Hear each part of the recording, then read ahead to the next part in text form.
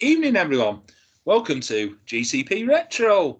Once again, it's WCW 2000 time, and we've got the one and only Mr. Wilson. Hello again. Hi, Another Chris. another fantastic trip into World of WCW 2000. What a treat. Not long left of this, thank God. But thankfully, we're near the end. Unless we extend it on until the death of WCW, then we've got another 6 months of this. We shall see, mate. I believe from your Instagram that you was at Franz Ferdinand the other week. I was indeed, at a Victoria Warehouse last Wednesday. Drink prices still fucking terrible there. For £4 for a pint of Coke, but there you go. O2 Academy venue for you. But no, if that's my actual first proper gig at the Warehouse. I mean, I'm a veteran of 3 wrestling shows there, but never done a gig. Nice sounding there, to be fair. Well, not according to a report on the Manchester Evening News website tonight of people complaining about their time at the Paolo Nutini gig. Said it was like a death trap. Like a what? Death trap? Death trap and fights breaking out at the bar during a Paolo Nutini gig. Paolo Nutini gig and the fights are breaking out. That is incredible. No, it all seemed pretty chill. Franz Ferdinand, in all fairness. Yeah, although saying that, speaking of death traps, I don't know where my Apple Maps app tried to take me, but ended up down the canal at one point. So I'm looking to be here today, quite frankly. Amen. Amen to In the that. dark as well. Fuck me. Was it the dark of the matinee? Did someone try to take you out? They did, yes. Fucking hell. Did they have any other songs apart from that? They did, didn't they? Do you want to move on? I do want to move on. Do. I remember Dark of the Matinee. It took me a whole day at work on the dial-up internet to download that song via Napster. Excellent. That is old school and really aging yourself. It does, yeah. Yeah. It must admit, Franz Ferdinand have a special place in my heart because they were the first band that basically told me it was okay to like bands that weren't American nu metal angry sort of bands, in all fairness. So it's so because of them, I had a bit of a more indie phase at college, shall we say. Nice. So we were actually talking today at work about fashion of the time in the mid 2000s, and all them like them like coloured collared shirts with like a pinstripe down the middle, and oh yeah, I remember them. Yeah, and t-shirts with the 3 buttons at the top. Yeah. And deep V-neck t-shirts as well, where you had like Tom Jones's chest there, and oh yeah. Not that I followed the fashions. I spent all college basically wearing the same Limp Bizkit t-shirt and black joggers every single day. That was at college basically. Right. I should have bought more clothes really. I used all my EMA money to buy like Franz Ferdinand's album, ironically enough. So couldn't afford clothes. And I wash myself with a rag on a stick. Yuck. So yeah, shall we get into this abomination of telly? God, honestly, Chris, I think there must have been about 16 episodes during this run of TV. It's a long run from September 18, 2000 to nearly touching November. Yeah, Halloween Havoc 2000 is October 29th. So it's literally 6 weeks worth of TV here, about what, 12 or 14 episodes. It's fucking hell, it's a long stint. And interestingly enough, I believe this is about the time where we finally get a regime change in terms of who's writing it as well. Well, let me tell you something, brother. It's noticeable. You can tell that Vince Russo has left the company. But we shall get into I believe he... Go on, Chris. You broke up there. No, I was going to say, in all fairness, there's like one big angle that Russo's involved with. two big angles, actually, now I think about it. I mean, but then he's signed off on sick because he's got loads of concussions from trying to get involved in wrestling matches. Well, I will say that my TV run through started all right, where I was actually watching the episodes, and then it got to about 2 days before we were actually recording this, and like, shit, I've still got 6 episodes to watch. I better pick and choose the best bits of this show. So yeah, it's a bit cobbled together. It is slightly. So, I've not had a chance to watch much TV this year anyway, but I've done this all from memory again because I've literally watched the final matches about 5 minutes before we started recording tonight because I've been just quite busy again. No problem. Enough, we just have to get the excuses out of the way first for our lovely listeners. Funny enough, though, I am quite familiar with this era of WCW, specifically this month, because back in the day on Extreme Warfare Battleground, the old EWB, I'm not sure if were you ever familiar with the place? I wasn't, no. No. So for people that don't know, it was basically a forum, but not the official one, to supplement the old Extreme Warfare Revenge games. Yeah. But basically, think Football Manager, but way cooler. At me, bro. And in one section there was a place called the Diary Dome, where you could basically write out your booking and actually do full-blown descriptions. And basically, I'll just basically write your TV shows and put them in there. So in 2006, myself and another guy called Idol on the board, Josh in real life, teamed together to do a diary based on WCW 2000, starting at the Halloween Havoc 2000 pay-per-view. So I basically spent the whole of summer 2006 reading everything and trying to watch everything I could about this era to try and get it as accurate as possible. If that was a thing for me, I didn't want to because in these diaries people go, oh, and here's AJ Styles. Now I've got these matches rated 5 stars and all that lot. I wanted this diary to be, completely pinpoint accurate what would actually happen if it just went off slightly off kilter.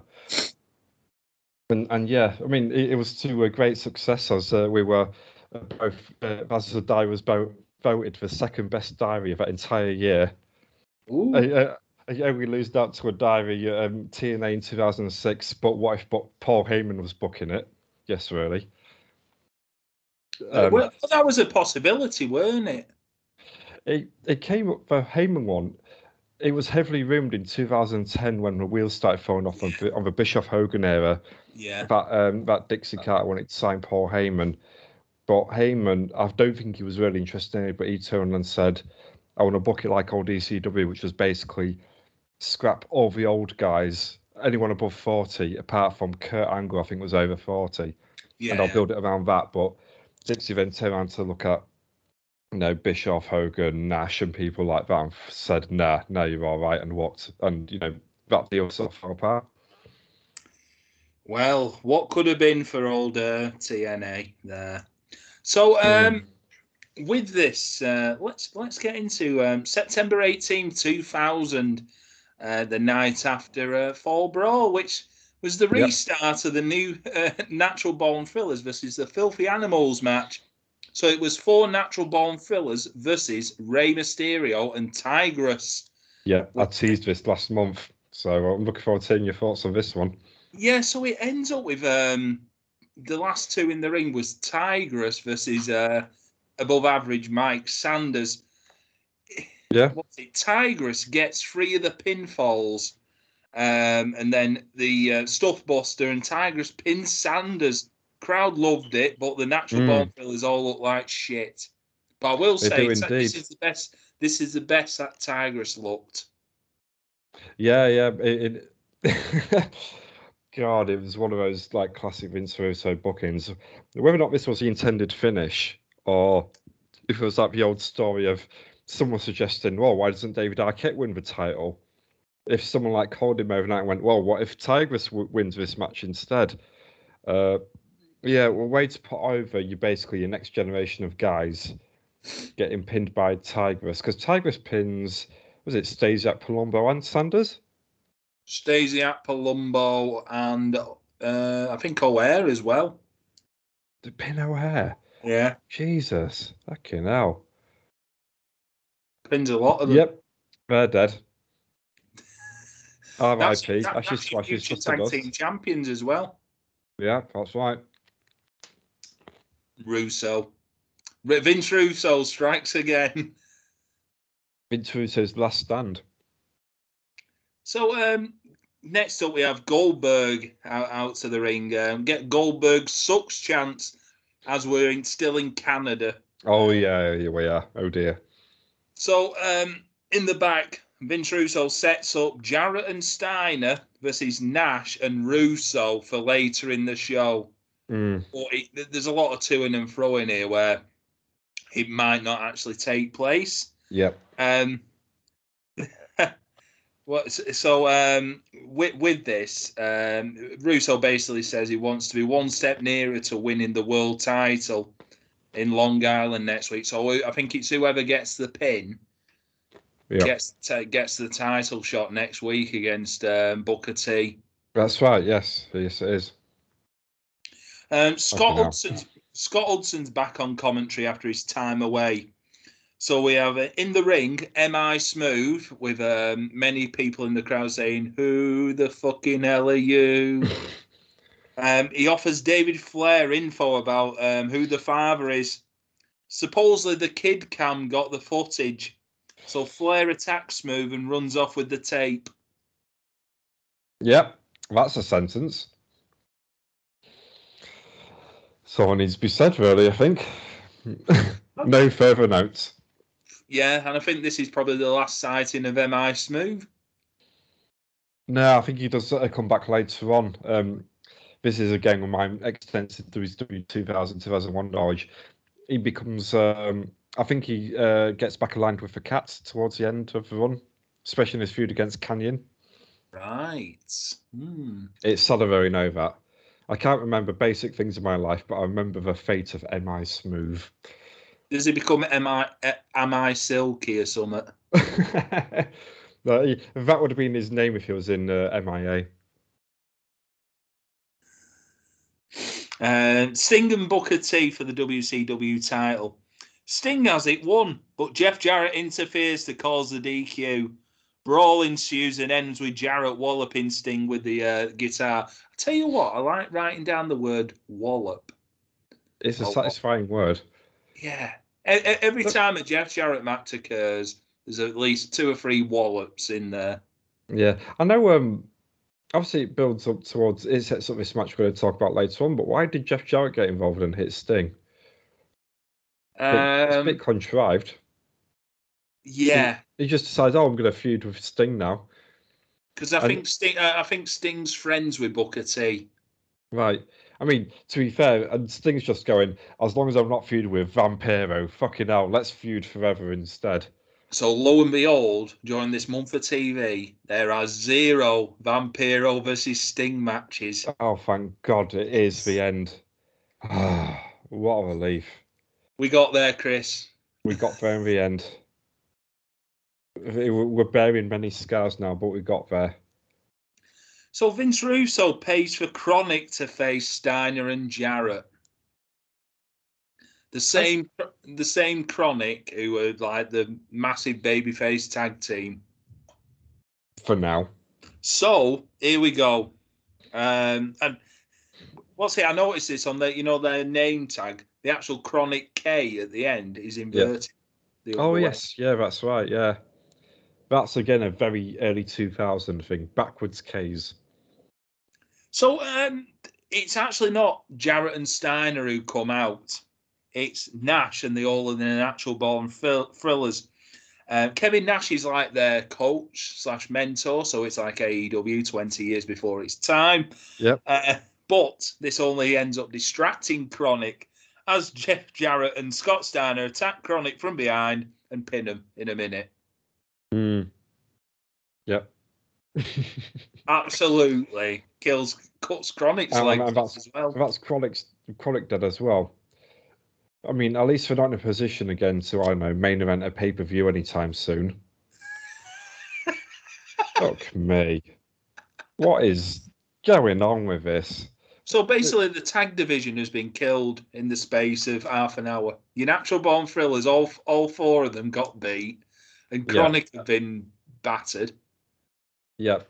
Your actual main eventers for this pay-per-view we're going to talk about are losing here in a minute.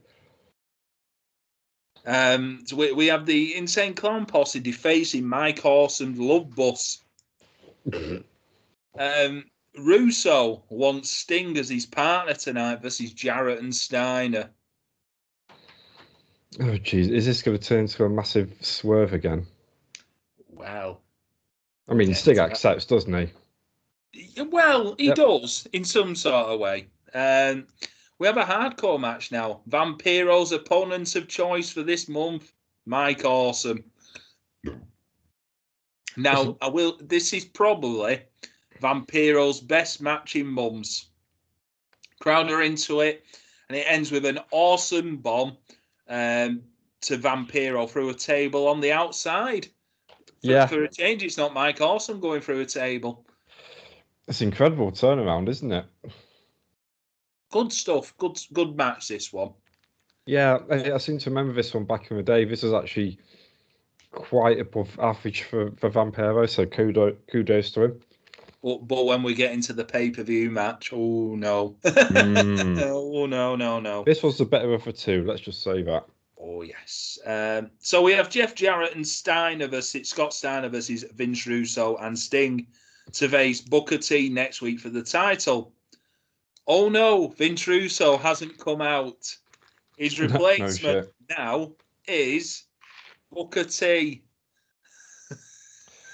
Yeah. I mean, this was a sort of weird trope back in this era of WCW in that it feels like every single week, Steiner, Jarrett, Sting, Booker, those four wrestled twice every week on Nitro. Yeah. I mean, I know they're really short matches, rather exerting themselves, but this seems to recur quite a lot on the Nitros, certainly the next month or so, where they both wrestled twice, because basically that is the main event scene now. There's nothing left. And maybe Kevin Nash in there.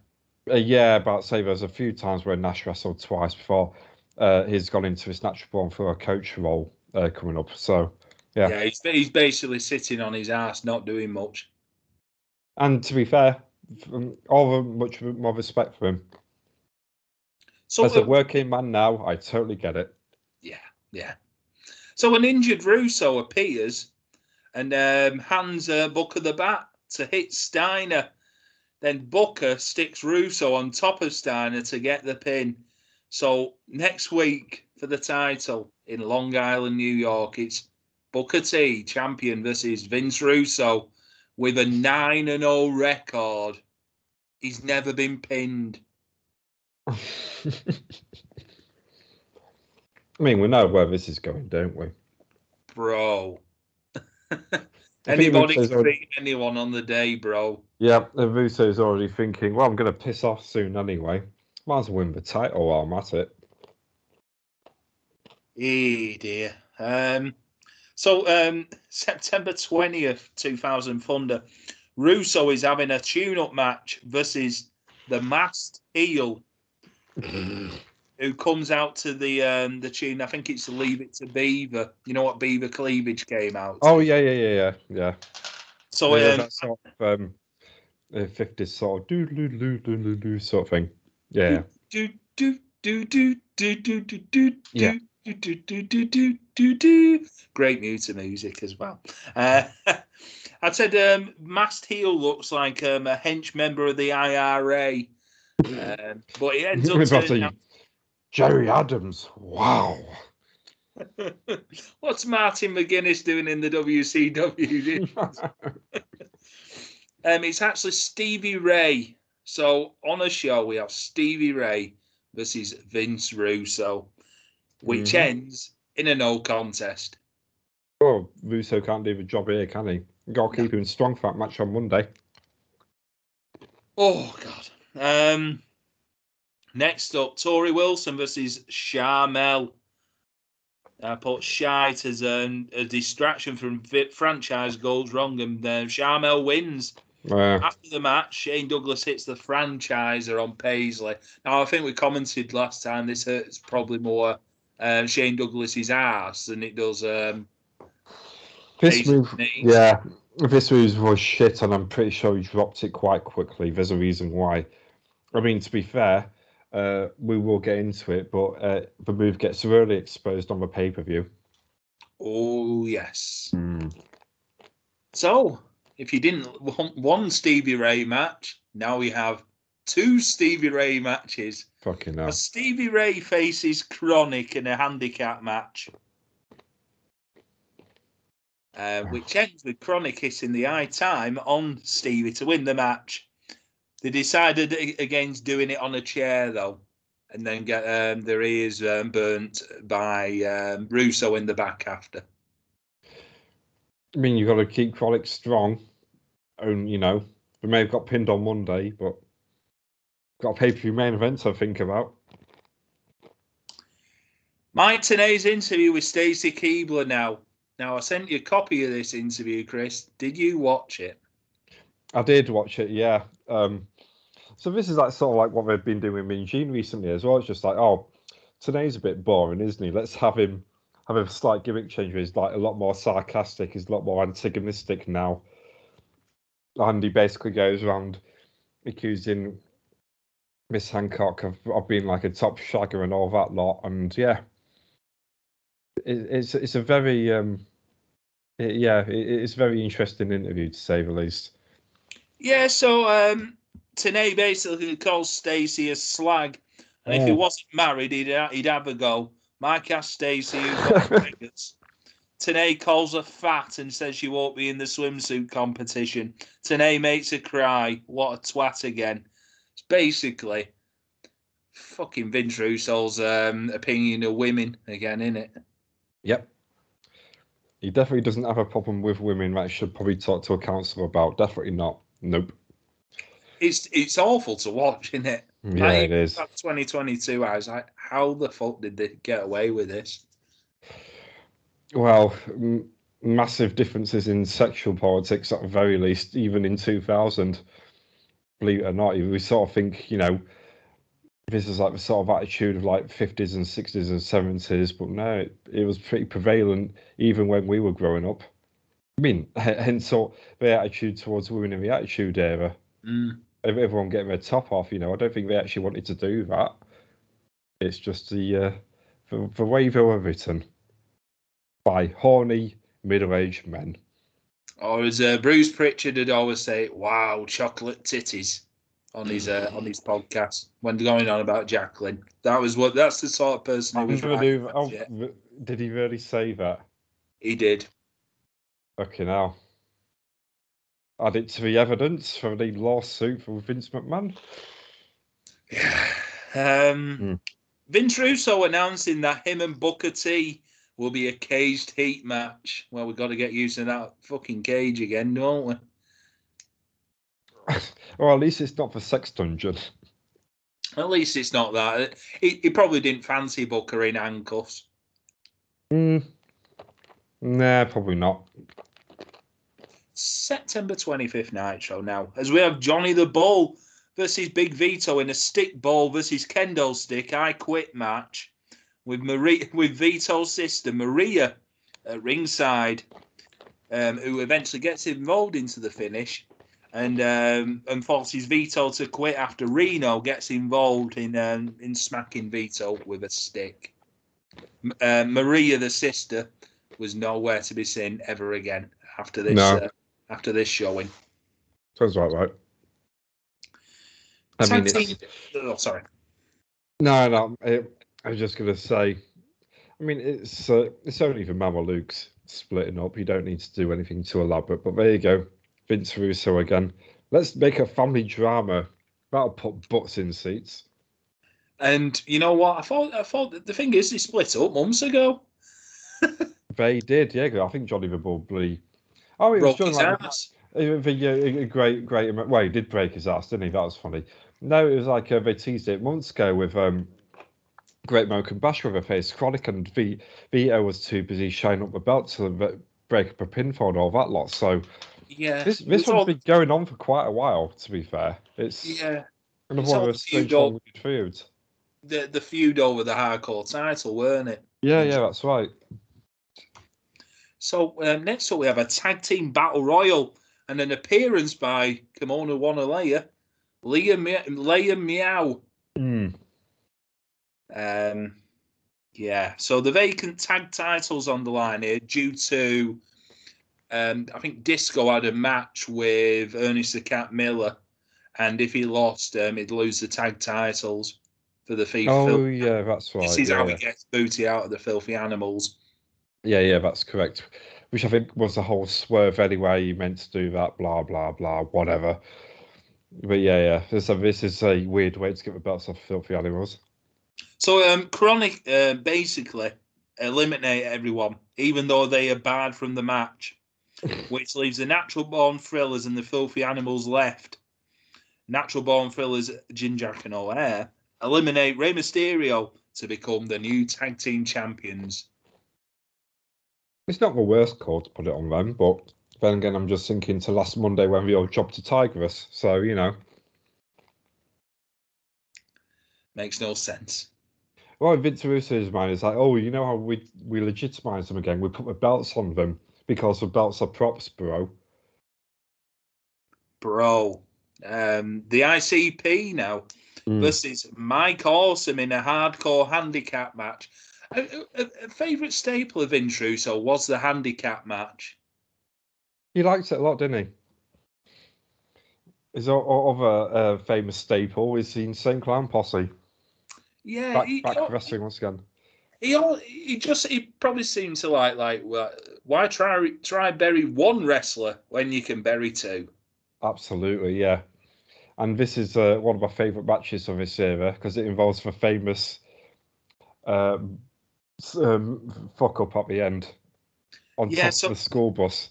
Yeah, so Mike Awesome bombs Shaggy Two Dope who slides off the top of the bus like Stuart McCall on that car.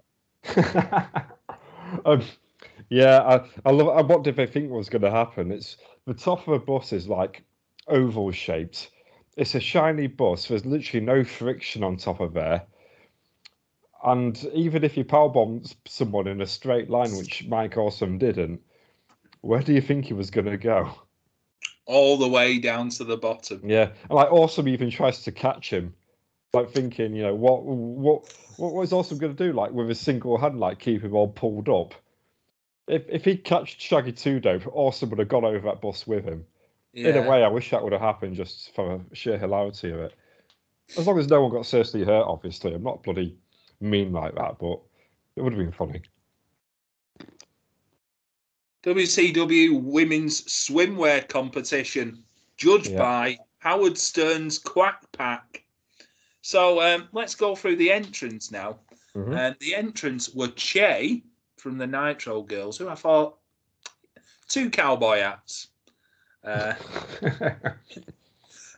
Chiquita, whoever Chiquita were, I think she was another. She was another Nitro Girl. I think it was like latter day Nitro Girl when we didn't even show them on TV anymore. Tori Wilson, 3 cowboy hats. Tigress, Paisley, Liam Meow. I forgot how we got that wrong again.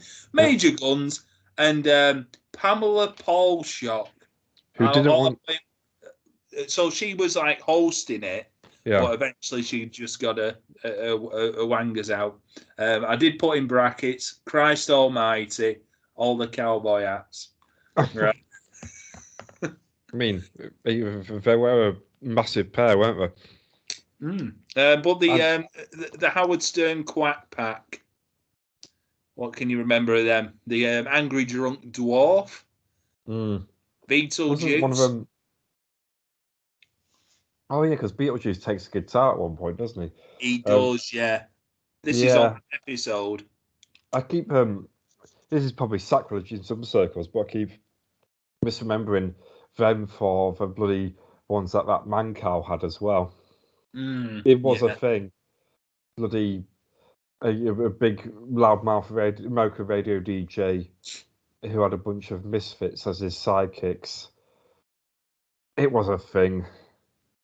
I think it's just one of those purely American things that doesn't translate well into other cultures, I don't think. A bit like late night TV talk shows.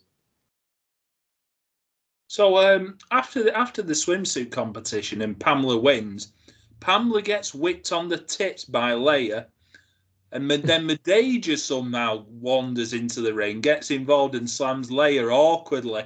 She just like looks at her and just like, boom. That's it. Ends up in a cat fight between the two. The weakest cat fight you'll ever see. I mean, yeah, at least, Vince Russo had something to refer to later on that night when he was alone in his hotel room, bored and horny. So, yeah. There you go. Yeah, it was a Vince Russo wet dream again.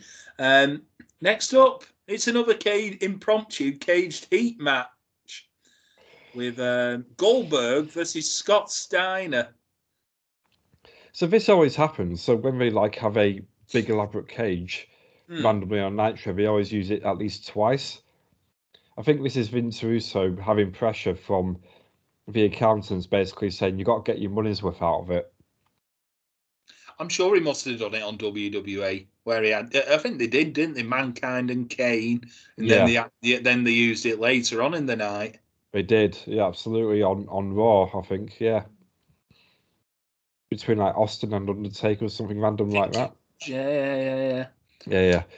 But yeah, this is very much with this cage is here, got to get our money's worth. Cage will draw people in. We should all fairness, if you do it on occasion, it's fine. But I think this is literally the second time this month, even the third time on Nitro, where they've had a cage match, where they've had another cage match on the same episode. Great booking again by Mr. Russo. Yep, you did it again. So with this one, Goldberg spears Steiner and then escapes the cage to beat him. To be honest, this wasn't their Fall Brawl Classic, but it was still all right for a match. No, I think we only had about 5 minutes here and a load of bollocks aside to deal with, so it was perfectly fine. Very weird for Goldberg's character to walk out of the cage instead of just pinning him, but yeah, it is what it is. Probably Steiner was like, fucking no chance, mate. Yeah, I mean, maybe it was a compromise. Obviously, Steiner got a win at Fall Brawl. Steiner's going for the number 1 contendership and eventually wins the title, but Goldberg wants his win back. I feel like this is a throw it out compromise, throw it out there on a random Nitro that no one will remember, because I certainly didn't remember this. And then jobs are good. And so in terms of booking around backstage politics, one assumes, I think Russo's actually done a steady job. It doesn't make for good TV, but this is one way to work around the boys' sensitive egos, as they all like to frequently bang on about. So the famous Beetlejuice, hey, Snapnuts, to Jeff Jarrett, who ends up smashing him with the guitar. This is always marked down as like the best guitar smash that Jarrett ever did. No, I think he did a better one on Psycho the Killer Dwarf when he had the gun on him in TNA. Do you remember that? Yeah. But when he brought out the gun and Jarrett just took him out of the guitar. I think that guitar shot's a bit better, but yeah. I think so.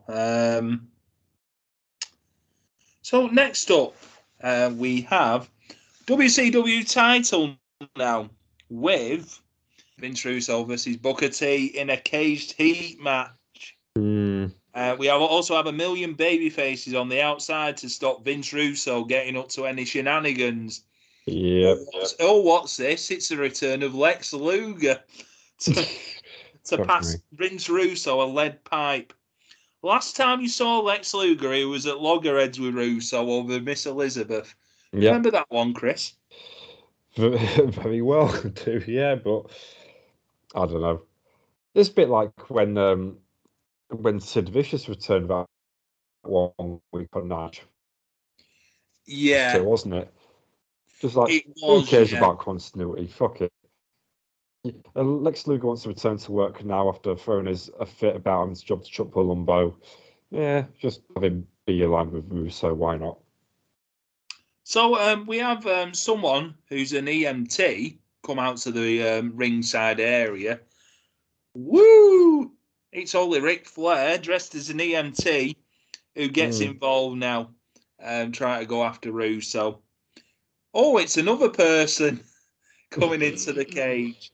It's Bill Goldberg, but Booker T's ready to walk out the cage, but Goldberg's music hits with Booker distracted. So Goldberg wanders in, goes all the way around the cage. Goldberg spears Russo through the cage while Booker T just, calmly just puts one foot out. But Russo lands before Booker's fully goes out. Yep. Yeah, I mean, creative finish. At the end of the day, Vince Russo just won the world title, so that's not great. But I can't complain about the finish itself in terms of a cliffhanger. I was thinking that myself because it was well shot as well. Yeah, perfect timing on it and everything. They could have very fucked up. And in all fairness to them, it's a rare thing for WCW to get that sort of convoluted finish working and looking good. So yeah, but at the end of the day, Vince Russo, WCW champion, need I say more? My final line on the notes is another nail in the coffin for WCW. I mean, yeah, but at this point, you just got to laugh, haven't you? You have, but it sets up a cliffhanger for Thunder on the 27th of September, where we find out who is the actual champion. Who touched first? Well, before we get into that, AWOL finally puts an opponent through a table, beating Johnny the Bull. It finally happened. Mike, what the fuck? Mike Awesome offers one more boner in Medeja's body. This is one more boner? Bone, yeah. One more bone in Medeja's body. Right. Segment ends with Medeja and Leia Meow catfight again and low blowing Mike Awesome. You can audibly hear the audience groaning at this segment. So this was like his Love Lounge segment. And he would try to come on to Medeja, like, gradually moving up the settee. Yeah. And he said, "I'll put another bone in you." Yeah. Yeah. Yeah. Yeah. So you remember this?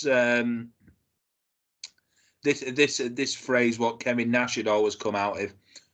SOL. Oh, shall look, and you know what that? Oh, it was SOL, and you know what that means. It was one of they never did say line. over. It never got over, but it's really sad that I remember that. But yeah, it stands for shit out of luck. Right. It sounds like one of them abbreviations that Chris Jericho always tries to get over with on AEW. And then heavily trademarks it and then makes no money out of it because it's not very good. Yeah, exactly. Yeah. I wonder how much money he's actually made from being known as the Wizard.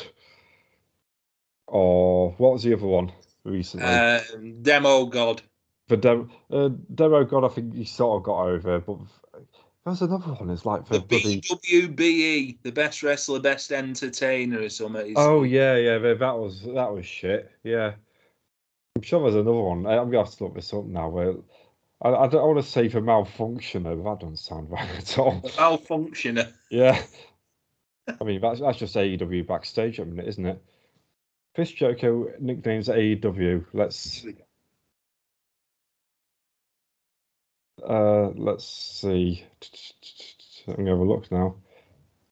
It says the champion, the influencer. That was the one I was thinking of. The influencer. Right. Not a fucking chance. The brick hit house. The dandy. He has more nicknames for redacted, doesn't he? He does, yeah. Your favourite Redacted, abbreviators, favourite redacted. So the other thing on this episode was Vince Russo contemplating relinquishing the WCW title as a TNT executive, was probably in the corner saying, "You better fucking do it, Vince."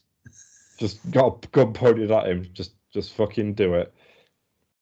Trying to sell this company, and we want some money from it. So vacate the fucking title now.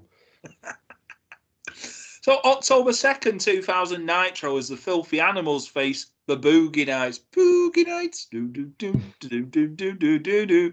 So this is a ladder match with Disco Duck held above the ring. So the Boogie Nights were Disco Inferno and Achtung, Achtung, this is Alexander Wright. Essentially a reunion, because they were a tag team like '98 as well. They were, yeah. I'm sure they did. They have a match with Bulldog and Jim Neidhart at Fall Brawl '98. Yeah, they did. Yes, yeah. They also had Tokyo Magnum as a sidekick at one point as well. Right. Yeah. So this is just basically a reunion. Although Disco Inferno didn't have a plastic duck with him in 1998. So during this match, Conan is wearing a full cow pattern two-piece. So he had like a waistcoat and pants. So he was just a giant Mexican cow. El Cow. I mean, you could describe most of his wrestling as El Cow, couldn't you? Bullshit. Yes. So with this one, Conan obtains the duck to win the match. However, the Boogie Nights get revenge and twat Conan and Ray with the duck. Must be a steel-lined bloody duck or something like that. It's like one of those hooking ones you can buy from a garden centre for £10. It is, yeah, like an ornament in your back garden. Yeah. But like a really cheap ornament for when you want a pond, but you live in a rough council estate area in like a terrace house and you can't have a pond. Are you talking about me here, Chris? Oh shit! No. You could get a. I was thinking about more. I am at minute, to be fair. But anyway, you can get a plastic duck for your garden. I didn't see a garden when I was there. Anyway, it might be a very nice garden. It's probably not so good at the moment because it's been raining and can't do much lawn mowing when it's raining or work on the garden. No, not really. I mean, you could dig a hole and make a pond from all the rain, though. I could do. Get a disco duck. I could get the kids from next door to help us dig a muddy hole. Heyo, let's go to one person who's quackers enough to book this shite. It's Vince Russo. Speaking of digging holes, Vince Russo, ladies and gentlemen. Yeah, so he's in the back, and he actually relinquishes the WCW title with a bald Jeremy Borash stood by his side. So he's still undefeated as well, just to point this out. Yeah, so he's I think he's the 9-0, 10-0 undefeated champ. 10-0. He never loses, does he? Because he's gone from WCW very shortly, so he never actually lost a match in WCW. That's a little regarded fact. No one's ever mentioned that one before. Vince Russo never did the job. Even Hogan did the job twice. What a twat. I know. Fucking hell. You remember this next segment where Russo in a Pulpmobile? Extremely well. This one always sticks out in my mind for some reason. It always turns up on them highlight packages when they're on WWE propaganda videos when they're saying about how they won the war against WCW. Yeah, that's right, yeah. No, I remember watching this at the time. I want to say this was, because in terms of UK viewing, I want to say this was the first episode that was on Bravo. Is that right? It's near enough, yeah. It's about there, yeah. But I always have distinct memories of it turning to Bravo, because at this point, when we're recapping the funders, bear in mind, we didn't get Thunder from this point onwards. Thunder never transferred to Bravo, so we only have got the Nitros after this, didn't we? I think we did. Yeah, I think the first Bravo one was maybe the Russo winning in the cage. Perhaps, yeah, it was something like that, but it was about this era. Yeah, but I thought this was actually an effective segment as well. So this is the one where Russo's like, Goldberg, you piece of trash and all that lot. And basically saying as punishment for sparing him through the cage and giving him a brain injury, whatever it is, which sounds to be a shoot. Goldberg won't have to challenge. He won't be able to challenge for the title again unless he beats his old streak of 173. And if he loses along the way, is fired from WCW. Yeah. Now, in my mind, if there was someone with more patience than Vince Russo doing this, this is actually a fantastic angle to build a company around. Yeah, it's If we sort of in a way. You remember when Ric Flair was doing his retirement thing, yeah, and they sort of built that up at the start, but like halfway through got bored of it, and then like, oh shit, we got to do something with Flair going up to Mania. yeah, that's right. Because I think because we'll end up discussing about this, because if I remember rightly, he's already 5-0 up by the end of this episode. I mean, for fuck's sake. So, considering Goldberg lost his original streak against Kevin Nash, and for other bullshit reasons Nash comes out with, Goldberg was still hot. People love that streak. People still wanted to see that streak continuing. So I think, in my opinion, there was nothing wrong in theory revisiting this 2 years later and gradually building a company around this streak again. So, in theory, the future direction of the company, probably accidentally in Vince Russo's terms, was actually looking quite strong. Unfortunately, this is Vince Russo we're talking about, and he wanted to probably get to that 176-0 thing by December if he had his way. Because the way they were trying to do it was book Goldberg in one of Vince Russo's favourite gimmick matches, a handicap match, but Goldberg had to pin basically both wrestlers. Yes, yeah, that's right. I mean, basically got to a point where whenever any time Goldberg was in the ring, he just pinned someone and it counted. Yeah. So it basically, this is the same as when Sid in Summer Night 99 did the same thing. Yeah, when he were doing the Millennium Man stuff. Yeah, which again, I loved that Sid streak angle because it was, people got annoyed about it because like, oh, Sid is just pinning random people, not even in real matches. But that was part of like the shtick, the heel shtick to build against that match against Goldberg. Was here, we're basically having Goldberg do the Sid streak, except he's a good guy, which doesn't really work at all. But to be honest with the actual winning streak of Goldberg, they made up some of the numbers, didn't they? On The inflated figures, didn't they? Yeah, what they did, there is a list out there somewhere, but I'm pretty sure quite a good chunk of those house shows never existed. Yeah. So it'd basically be Glacier or Jerry Flynn 3 times over a weekend, but in actuality it probably would have been once, and then the other two, like, oh yeah, he beat him in bloody Massachusetts or Rhode Island on the Sunday, but wasn't even a house show then, shit like that. But probably again, beat him in a car park or something. Yeah, but again, in the age of pre-internet era, no one would have known. No one would have known. So I think them fluffing up the original streak, I thought was perfectly fine. You won't be able to get away with it at this day and age, Joe. No, absolutely not. Which is why you shouldn't do a streak one. I read recently, because I've not really been watching AEW recently, but they've been very faithful to Jade Cargill's streak. And after what, 2 years she's been on that roster now? Yeah, she's 39 and 0. That sounds really shit after 2 years. That sounds absolute bollocks. After 2 years, when most wrestlers wrestle weekly. Yeah. Sounds shit. In fact, if anything, it really discredits her. I mean, I'm not sure if she's actually come on as a wrestler in the time that she's been wrestling, because, again, I've not really watched AEW in about 6 months now, but, yeah. She's she's always more the character than the wrestling part of it. Yeah. I will say that. Mm-hmm. So Goldberg versus Meng. Will Goldberg's career end at the first hurdle? No. Goldberg wins in a minute. Beating Notorious Hardman Meng. I've got the time here, 39 seconds. 39 seconds. Ridiculous. But again, I like the idea in theory of like Ming was like one of his biggest rivals during that original streak. So again, bringing him back and doing this all sounds fine, but 39 seconds. Yeah. Now, I know Goldberg matches back in the day didn't go longer than 2 minutes, but against Meng as well. I think if I was doing it, which as we've established, I then eventually did start writing about this streak in my second best diary of the year in EWB in 2006. Yeah. I can't remember who I had been feuding with. I'll check that in a minute.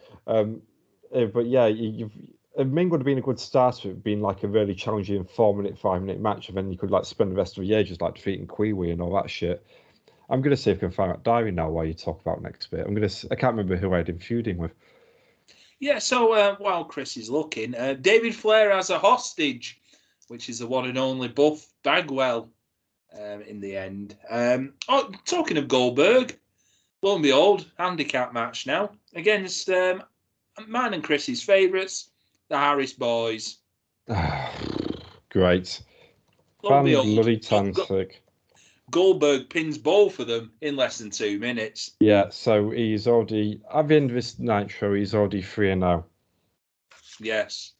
Absolutely just stupid. Right, here's a gimmick match for you. It's for the WCW title, for probably the umpteenth time between these two. It's Jeff Jarrett versus Booker T in a San Francisco 49ers match. I mean, we'll get onto the gimmick in a minute, but at least it's not Harris Boys versus Mamalukes. Oh, yeah.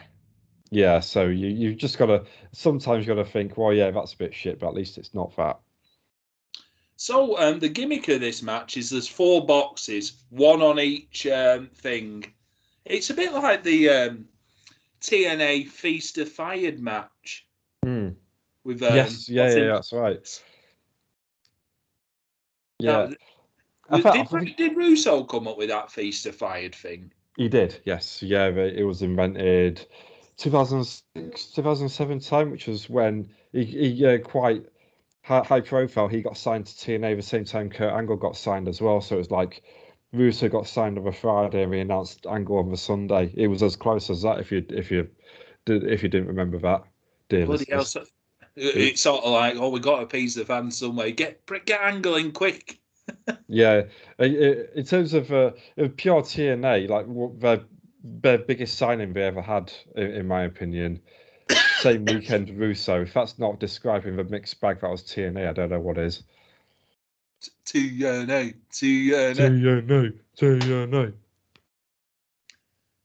Did you find out who Goldberg was feuding with in the second best diary since? I'm still searching. In all fairness, I'm asking this ye-old forum to find search results on 2006, so it may take a couple of minutes, but I will find it for you. Right, so with the San Francisco 49ers match, one has the WCW title in. One of them had a picture of Scott Hall. Yeah. One of them a coal miner's glove, and one of them a blow-up doll. Of course, yeah. If that doesn't sum up Vince Russo, I don't know what does. So basically, the iconic still image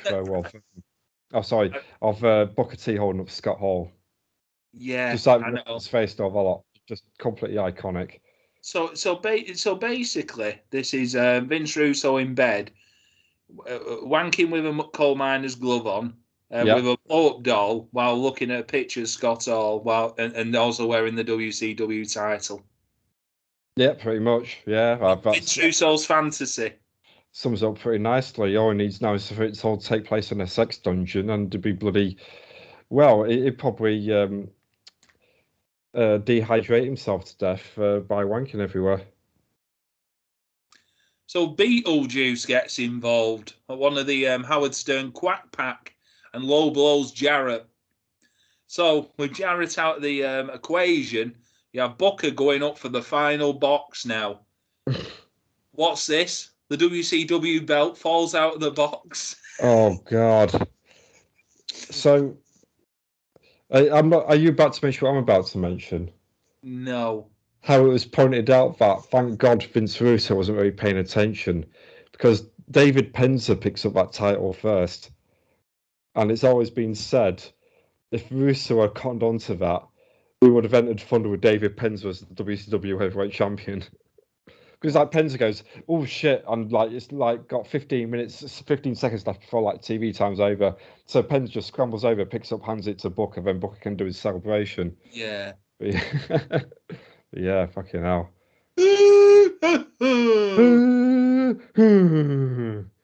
OSW review ruined David Penzer for me. God damn it.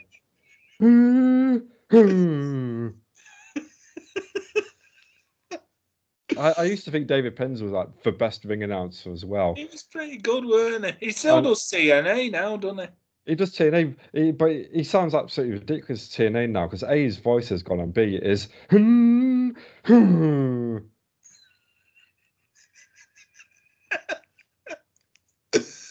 Oh dear. So yeah, Booker T's your new WCW champion. Of course. God, how many champions have we reached now? For this year, oh, good grief. 20. About that, yeah. I do know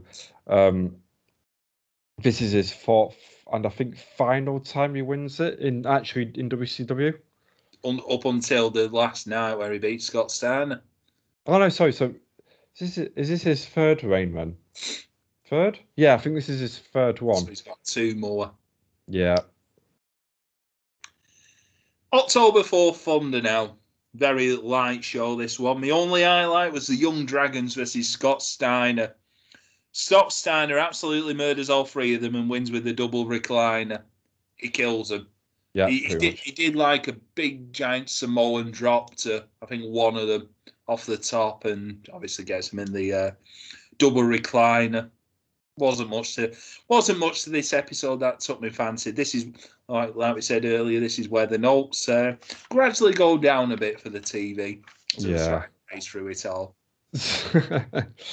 Yeah, and again, to emphasise, I think this is the longest run between pay-per-views that we've had to cover for this year because it's like literally 12, 14 episodes going on, and like I said, it's a bloody absolutely ridiculous amount to get going on with. October the 9th, Nitro now from. Sorry, I think I finally found. Here we go. Is that? No, it was the wrong one. Oh bugger. Okay, never mind. I thought I found the right one then. Has it been deleted? I think some fuckers deleted it. You know, I literally cannot find who I Goldberg feuding with. Disgraceful behaviour. Let me just. Was he Mark Madden? It should have been Mark Madden. Damn it! I mean, to be fair, I'm trying to remember something that I did 16 years. No, I can't find it. Sorry, folks. I'm sure it was someone better than Lex Luger, though. Oh, I've just remembered. So I had him feuding with Jeff Jarrett instead. You know, heading to Mayhem and all that lot. He was feuding with Jeff Jarrett for about 2 months. Did he win? Yeah. But I'd say we're building towards a streak. The idea was if we'd ever reached it, if we ever got to Starrcade 2001, which we didn't, I think we finished that Sin 2001. Yeah. Would be Goldberg would challenge, would basically legitimately get his streak by Starrcade 2001, so like a good 14 months into the diary to then challenge. I think the idea was to have Nash as the champion as a role reversal. Shall we do WCW 2000 and just like start from the mind of Chris Wilson? Yeah, just start making up our own. We'll do WCW 2001 then. When it comes to Spring Stampede 2001, we'll just start making it up as we go along. I think we should, you know. October the 9th, Nitro from Struth, Australia. Crikey. Enter. I mean, what's this? Crikey, we've still got 6 episodes left to go as well. We have. Jeff Jarrett dressed as Naughty Sting. What's going on, Benson? Doing a MasterCard advert. He is, yes. So this is the point where Jeff Jarrett is starting to feud with Sting and dress up as the late 80s, early 90s version of him. Do Just to say as well, because they do this a couple of times. We've got an Australia tour and we've got a UK tour coming up. Like legit sold out here. It's about 15,000 fans. I think there's more people in this arena than the vast majority of the Nitros back in like 96, 97. They actually, I think they said they did this in the building where the Australian Open tennis takes place. Yes, that's right. So the original version of AEW Grand Slam. So on this show, we have Rey Mysterio versus Elix Skipper in a fun but sloppy match, which Elix wins with the overdrive. It's one of them that the maneuvers are just like, it's just 100 mile an hour, but I think it sums up Elix Skipper quite well. His whole career, fun but sloppy. Yeah. Probably a bit too more in his head, a lot more ambitious than what he could probably pull off. But to be fair, not to say he was a crap wrestler or anything like that. He just probably should have wound it in a bit more in places. But, cage walk, so always forgiven. Yeah. Jeff Jarrett Sting advertises the new WCW MasterCard. We have Mark Madden dressed as Bill Oddie interviewing Stacy Keibler, who says she's sorry, but it comes out from that Stacy likes the shag. He wishes. And I put typical Russo rising again, putting the women down. I mean, so what if women like a good shag? Equal opportunity and all that lot. But someone like Russo, who clearly needs a therapist. Enough said. All I can say is I hope his wife has been tolerant of him over the years. I fucking hope so as well, mate. So next up, we have Tigress versus Tori Wilson in a Bush Tucker bra and panties match. Right. Okay. So, who's it wins this one? Tigress. For those keeping count on the bra and panties matches. I mean, what? Yeah. So the way it is. So I was just waiting for my stepdad to leave a thing because it's a bit weird talking about a bra and panties match with my bloody 60-year-old stepdad in the same room. Yeah, that's why I stopped time. Yeah, so gee whiz, I wonder why Vince Russo booked Tori Wilson to lose in a bra and panties match against Tigress. Is it because he's got a type? Yes. Yeah. Okay, if we're literally talking about any other match, I'd be fine to say that there and then, but I just needed a bit more privacy. And this is why, ladies and gentlemen, you shouldn't do a podcast in a conservatory. What, in a conservative? That too. Anyway, Goldberg handicap match time versus Big Vito and Johnny DeBull, who were basically fighting each other 2 weeks ago. Goldberg wins. Yep. And again, going on the Sid thing, so he doesn't win the handicap match 4-0. He pins both of them, even though the match is over after 4-0. So it goes 5-0 instead. Angle's already dead in the water for me. It's not a legit streak. Mike Awesome versus David Flair in a hardcore match. Oh, God, why? David Flair gets a beating and the Aussie crowds love it. Yeah, it's what he deserves. Excellent. October Please 11th. tell me Mike Awesome actually. Yeah, he does win, doesn't he? I think I vaguely remember this one. He does, yeah. Thankfully. Thank God. Okay, perfectly fine. October 11th, Thunder now. WCW's newest superstar, Sam Greco. Oh, God. Yeah, so this is the man who'll become Kid Romeo, isn't it? Is it? Correct, yeah. Oh, I didn't know that. So he's a two-time karate champion, Australia's own. You know what he called WCW?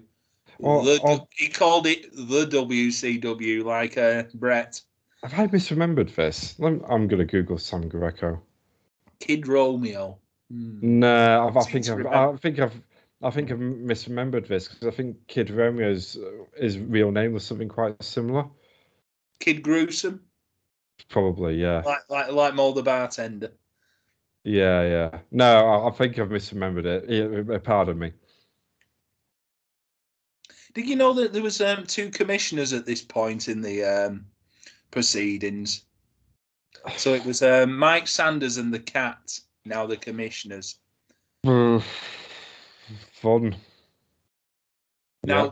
this is the point, Chris, where I thought, oh, it's funny. Vince Russo is nowhere to be seen. Oh God, yeah, I just made that same connection as well. Yeah, so because I was about to make a comment. Oh yeah, why have you got 2 commissioners when ultimately Vince Russo makes the matches? But I'm pretty sure Vince Russo is now gone from TV. That is it. The era of Russo has now officially ended. Yeah, We're all done. we're safe. It's safe to go back in the water, Chris. Well, maybe. I've seen Halloween Havoc, but saying that, it's weird how this guy who had such a massive catastrophic impact on WCW has literally he survived basically 1 calendar year and did so much. The Damage. vast majority of it awful, and he's just gone like that. And I thought he'd at least booked himself a farewell. Yeah, who took over the booking at this stage? So I believe it temporarily went back to that writing committee thing with like Terry Taylor, Ed Ferrara, Bill Bush, and people like that in charge. And then as we go into 2001, everyone's favourite Johnny Ace comes into the company.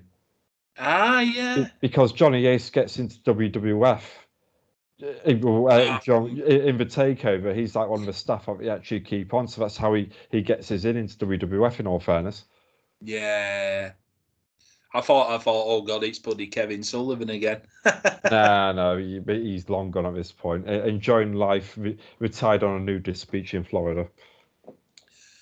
Main event of this show was Mike Sanders versus Sting. Oh no, it isn't Sting. It's Jeff Jarrett in 19 Sting garb again. Real Sting finally comes out though and faces Sanders. Scorpion Death Drop 1, 2, 3. Easy work. Yeah, great. Couple of minutes. Did you say it was a main event as well? Yes, it was. It was very funny. I assume this was still in Australia, wasn't it? This one? It was, yeah. So 14,000 people have actually paid to see Thunder alone. It's not like a double taping, and that's your main event. It's basically Harris Boys versus Marmalukes at the MEN Arena in front of 15,000 that Yeah. And Buff Bagwell saying you might not have had Nash, you might not have had Goldberg, you might not have had Ric Flair, but I'm Buff and I'm the stuff. Yay! The final bit of TV I actually watched was the October 16th, 2000 Nitro because I didn't fancy another week's worth of telly. I'll quickly skim through the 23rd in case there was anything notable, but I'm pretty sure there wasn't. So 16th was Goldberg versus Chronic is officially announced. We have David Flair versus Goldberg. Poor Dave's been getting all the bastards, hasn't he? With Mike Olsen, Goldberg. Lo and behold, who are a mugging again. We have Kevin Nash visiting the 4X Brewery. Yeah. And which he actually gets his own label as well, Big Sexy Beer. He don't give a Castlemaine 4X for anything else. No. Okay. Now, Kevin Nash has come straight from the brewery and he's facing Sting in a lumberjack match, which ends up with Jarrett hitting Sting with the guitar, and Nash rolls over to get the free. Yep, I'll do it. Kevin Nash, who's not feuding with anyone currently, pins the man who's in a top line feud with Jeff Jarrett. Jeff Jarrett, yeah. Yeah. It's all over shop now, isn't it, again? It is. What, anything happen on the 23rd? So the only thing I can see, apart from Goldberg beat Sean Stasiak this time to put him at 12-0. This angle started 3 weeks ago. 12-0. We get I remember quite unfunny skit where the Misfits in Action do a segment mocking Team Canada. You know the old DX doing Nation Domination thing. I've seen it on the thumbnail, yeah. Yeah. Thankfully, no blackface on this occasion for Elix Skipper, but yeah, that sort of thing going on. And quick scan through, see if I remember anything. Oh yeah, Scott Steiner comes out with a tiger. Ah, yeah, I remember that. Yes, yeah. For his main event match against Mike Awesome, which he wins quite handily, which is good going into a pay-per-view. But yeah, I think I think we're in Las Vegas, I believe. Oh no, Little Rock, Arkansas. Why the hell is there a tiger in Little Rock, Arkansas? I wonder if it's any of these people involved in that Tiger King nonsense. Or that Siegfried and Roy, they must have been going then. Oh yeah, no, yeah. One of them had been mauled to death by the tiger. Yeah. So, Chris, that's the end of the TV. It was a mess. I think it gets a bit more stable going forward with Russo gone. But yeah, fucking hell, what a month! An absolute cornucopia of shite, basically. It was all so solid going to Fall Brawl as well, and obviously Fall Brawl was like the best pay-per-view that we've reviewed all year. Yeah. And suddenly we get delivered with, oh well, yeah, Vince Russo, WCW champion, and that's just the headline sort of thing going on. It's such a strange time. I do seem to remember as well, in all fairness, when I was watching this sort of thing, thinking, oh bloody hell, this feels like nearly the end of WCW now. And I was proven right, weirdly enough. It just felt like WCW had nothing left to offer. And yeah, unfortunately, especially in this month with the whole Russo thing, and immediately fucking up the Goldberg streak as well. It really felt like to me. I mean, it's not a coincidence that 12-year-old me, the next month, asked my mum, "Oh, can we get Sky Sports so I can watch WWF instead?" Because I'd actually given up on WCW before it ended. Yeah. What I started doing, I watched the first hour of Nitro because it didn't clash with Raw, but as soon as Raw was on, I was out of there. This was like WWE's one of biggest periods of there. Yeah, well, but say yeah, the year 2000 critically was like their best year ever. Heading into WrestleMania 17, their best WrestleMania ever. WWF won a hot streak, and I don't think WCW could have done anything about that. But what they could have done in the meantime was just hold the ship steady until things turned around again. And instead, this last year with Vince Russo, just absolutely fucking created the whole thing, scorched earth stuff. There was no way they could have ever won people back, and it's literally taken like 20 years almost for AEW for it to be a viable alternative again. Because unfortunately, I think half of TNA's problem, as well as like, hiring Russo, was I think it just scorched steady viable competition because it just like people just like, well, what's the point? If you weren't already watching WWF, then why would you watch this other thing? Yeah, I think this time in WWE, I'm just going off a tangent here. This is getting up to I did it for The Rock. Yes, it's the same month. This is yeah. This is Austin returns for his first match at No Mercy 2000. This is like when Kurt Angle wins the title for the first time as well. It was one of those weird months. It wasn't like the best month that WWF had that year, but again, versus what WCW were pumping out, this is like they were just light years ahead. They really were. Shall we get into the pay-per-view then, Chris? Yes, we can. A pay-per-view I've seen far too many times because of my silver award-winning diary, 2006 at EWB. That they apparently deleted. I'm going to really find that later on. I'm getting quite annoyed now. If I find it, I'll post a link on Twitter, but you will have to sign up to the phone to read it. No problem. So WCW Halloween Havoc 2000 from the put my teeth in, MGM Grand in Las Vegas, Nevada. Yep. 2 hours, 48 minutes and 26 seconds on the 29th of October 2000. Your people on commentary this time, Tony Schiavone, Mark Madden and Stevie Ray. I remember you messages last night, Chris, and like, what the fuck? I want to fucking drink some bleach or something. Yeah, I said Mark Madden and Stevie Ray gonna drink bleach. Be right back. I know, Scott Hudson wasn't like the most exciting commentator. Mike Tenay wasn't, but fucking hell, to put Stevie Ray in there, and there's a couple of bits in here which obviously I'll mention. It's just basically, they've gone, what if we have another Mark Madden, but he's a face? It's like, you don't need any Mark Maddens on commentary, never mind two. Absolutely ridiculous stuff. Speaking of ridiculous stuff as well, it's Halloween Havoc at the MGM Arena, no inflatable pumpkin. What the fuck? Yeah, they probably had to sell it. Oh, yeah, they did. They paid the wrestlers. Yeah, at this point, they were raiding the Grand Silver just to pay for everyone because they were bleeding money like a fucker at this point. So, match number 1. Boogie Nights,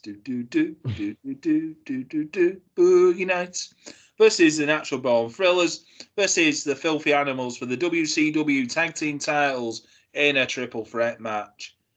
What did you think, Chris? I actually really like this match. I thought it was really solid. No, and in my mind, if I'm remembering this correctly, yeah, match of the night as well. Yeah, it was. So it's Mike Ginger, Sean O'Haire against Mysterio Kidman against Disco and Alex, right? And it's a different dynamic than your normal three-way tag match as well, because it was basically triple threat rules, and then you tag out to your partner from there. Mm-hmm. So it changed things a bit. A few really good spots here from like Ginger and O'Haire basically throwing Rey Mysterio about. I think Rey took a lot of bloody hip tosses and all that, like as the smallest guy in the ring here. Alex Wright, I thought, was looking really sharp as well. I think this is his first pay-per-view appearance in the year, but I don't think he's actually wrestled since his Berlin days. So he hasn't been around for any like most of the Russo stuff, but he looks really sharp here. They said he put on about 20 pounds of muscle as well. No, I can see that as well, to be fair, because if you look at Alex Wright, especially circa 94, 95, when he was like feuding with Triple H, he was just a young, skinny German lad, and he'd certainly put on a bit more weight here. He looked better all for it as well. But I thought this was good. It was like a really smooth finish as well. It's basically everyone hitting their finisher, like trying to interrupt each other's pinfall, and he just out of nowhere, the disc goes on the floor and he gets hit with a Swanton bomb by Sean O'Haire for them to retain the titles. And again, the right result as well. Second year in a row where it's been a triple threat tag match as well, funnily enough, for titles. Just as a weird little tidbit I just remembered. But yeah, really good stuff, this. For WCW 2000, obviously. For me, pretty solid three-way match. I did put no room to breathe. It was sort of like one in, one out, but it didn't feel like they were just waiting on the outside. There was always going on in this match. I felt like this sort of match calls for that sort of thing.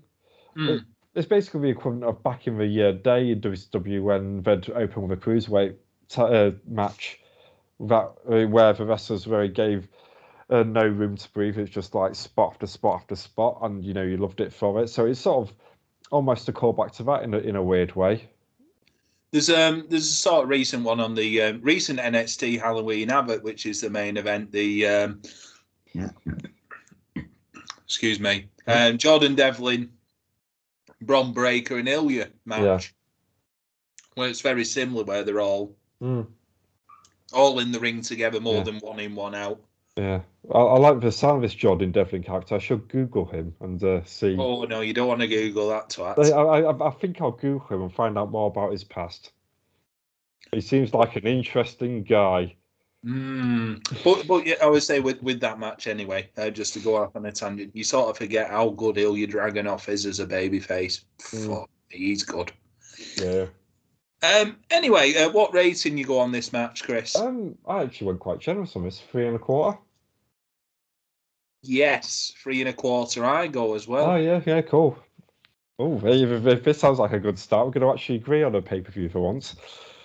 My Probably word. Not. So a pay-per-view starting off with a 3.25 star match.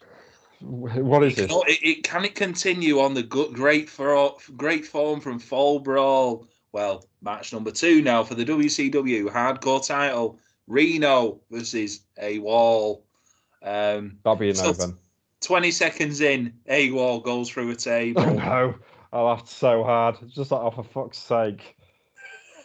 I'll mention this now, but later on in the Mike Awesome Vampiro match, Tony Schiavone says, "Oh, Mike Awesome introduced the tables to WCW when he arrived in April," and just like, yeah, they want to forget about the wall, don't they?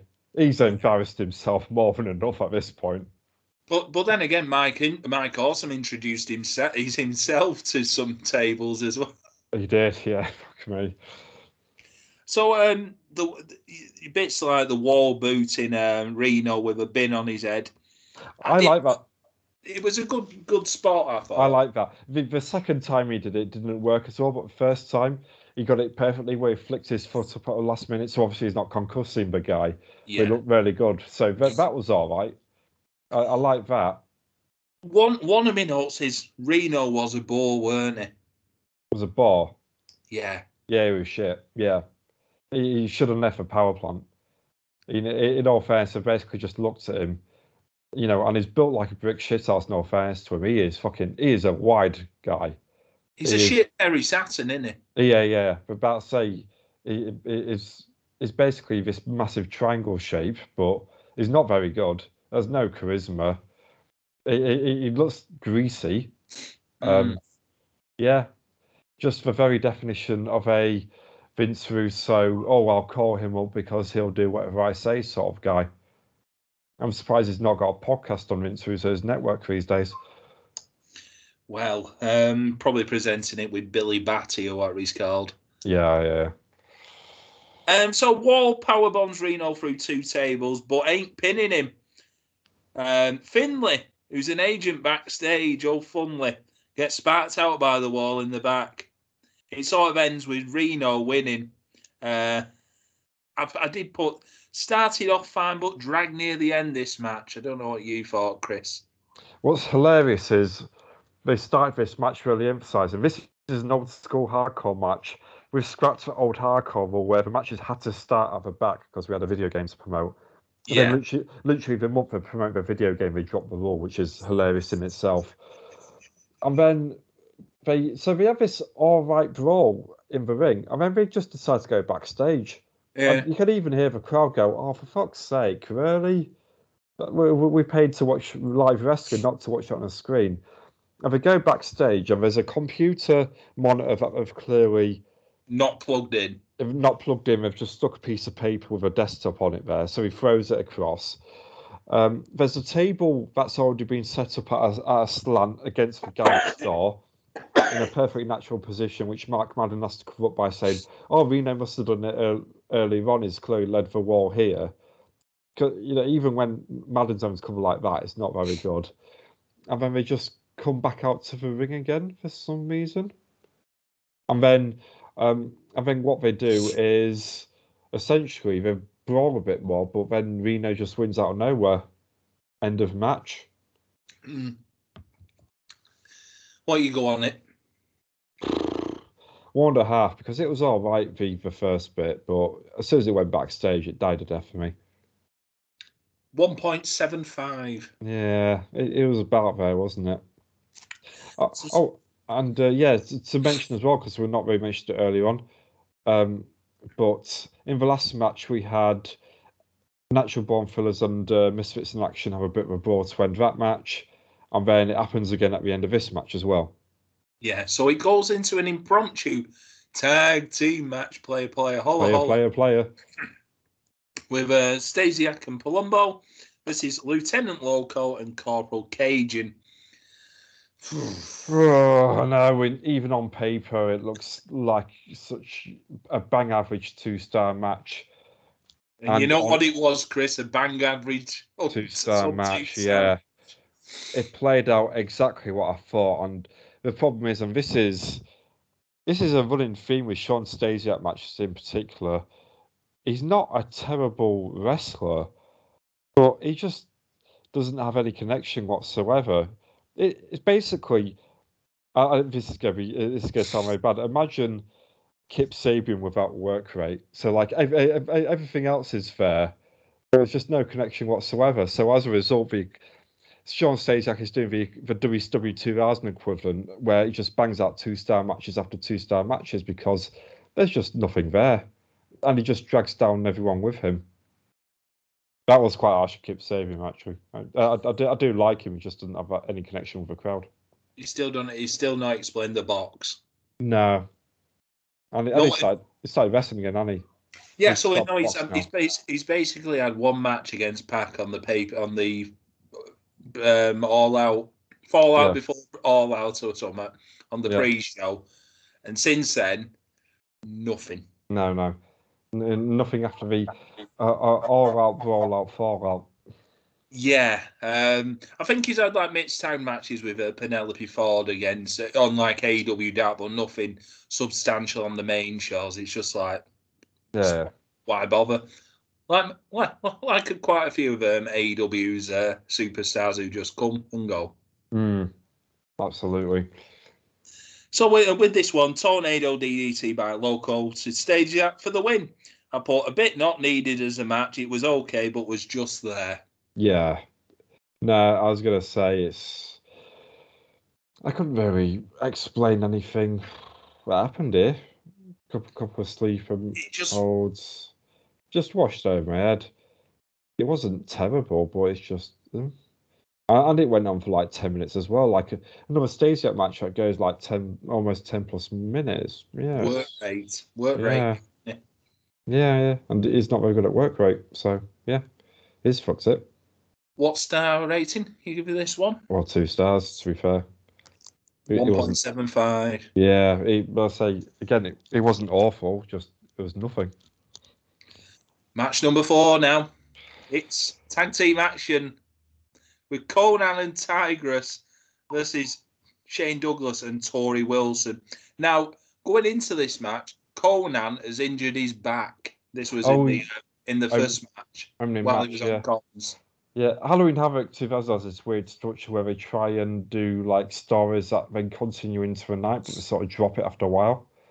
So they've done about like 4 stories, and this is one of them. Conan's a bit injured. Yeah. I don't know why, because he ends up fucking winning this match, so this is all unnecessary. Yeah, one of my notes is injured back Conan moving around sprightly enough, no selling arsehole. Yeah. He basically does the rolling clothesline. And I think another one where he's just like running, bouncing off the rope. It's like, fuck me, you've been injured your back, mate. You couldn't move. Yeah, it's one of those injuries where he still gets his shit in. But he just won't bump for anyone else. So with this one, we have Charles Robinson getting a face full of stuff. Yeah, a Bronco Buster for anyone who's not up with the WCW 2000 lingo. Yeah. You've got Tori dressed as Wonder Woman for no particular reason. One thing I did like, it was Mark Madden basically starting a joke about basically how he used to masturbate to Wonder Woman as a teenager. And he tries to cut it out as a joke, and then Tony Schiavone and Stevie Ray basically egg him on for 2 minutes afterwards for him to elaborate on what he meant, which is like, yeah, good. God, we call him out bloody embarrassing for trying such a thing like that. Tori Wilson hitting the franchiser on Conan. Yeah, so I mentioned this earlier on. I mean, fuck me, this move was terrible anyway, but it makes everyone involved look like an idiot. It looks like Tori looked like an idiot because she spent so long setting it up. It makes Conan look like an absolute idiot for taking it in the first place. I mean, I'm not one for because it's a woman, he should be taking any moves from a woman, blah blah blah. I don't believe in any of that stuff. In my mind, sadly, the argument's been like solid in the last couple of years due to what Mike Quackenbush did and all that lot. But yeah, I've always been of the opinion that intergender wrestling should sort of be a norm, because at the end of the day, you don't have just Wonder Woman fighting for men, for example. But when you've got someone like Tori Wilson, who is only about 120 pounds because, her fake boobs weigh a bit as well, if I'm being blunt, to do that move on Conan is about 250 pounds and about, 6 inches, 7 inches tall, and it looks ridiculous. The move just does not work whatsoever. If that sort of move happened in a film, it'd be laughed out the Cineplex, if you know what I mean. There's just no realism to it whatsoever. and the move looks like shit. And I think the idea was for this, Conan was injured, therefore he'd do the job. But then, after being asked to take that move from Tori, I think he's turned and said, I'll only take that move if I get the win here. And in all fairness to him, I'd do that in his position as well. Yeah. So the match ends with a double face full of stuff, and Conan and Tigress win. Out of nowhere as well, it has to be said. Just really weird. This whole match is weird to begin with, but very strange. I did put it was a match 0.75. Yeah, I went 0.5 on this, so about right. I think on the last show we did on Fall Brawl, we did mention like the grapple ratings of some of these matches. Yeah, and this is the part of the show where it really goes downhill. Oh yeah, but about say the best bit of the pay-per-view ended about 2 matches ago. Match number 5. It's the DNA match, which is basically a first blood match with Buff Bagwell versus David Flair. So this, like I said, it's basically a first blood match to see if Buff is the father. Yeah. So it ends with like Buff whacking Dave with a chair, and David Flair bleeds. Mickey J ain't calling this match over yet. We do have a blockbuster, and suddenly Mickey J says, "Oh, bit of blood," and Buff wins. I think Buff Bagwell's gone to Mickey J. If you fucking dare call that bell for, get my shit in. I'll shit in your bag backstage. You get the DNA from shit, wouldn't you? You would, yeah. But there's easier ways to get the DNA of someone rather than a wrestling match. A court order, maybe. So Lex Luger after the match attacks Buff.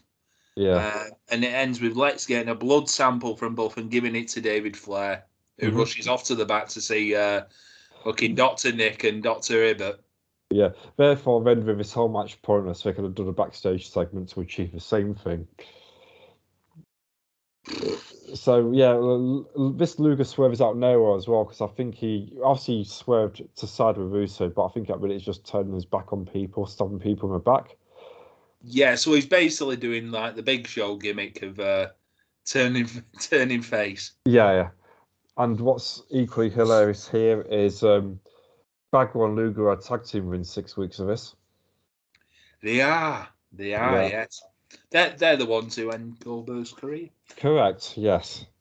Amazing. Oh dear. 0.5. Yeah, another 0.5 from me. Match 6 now. Kickboxing time. Mike Sanders faces Pussycat. The cat. I mean, why does it have to be a kickboxing match for starters? Fucking hell. Oh dear. Just, I don't know. I think this match is the point where I might. I think like Kieran did on Transatlantic Wrestling episode 5, may have reached the limit. Yeah.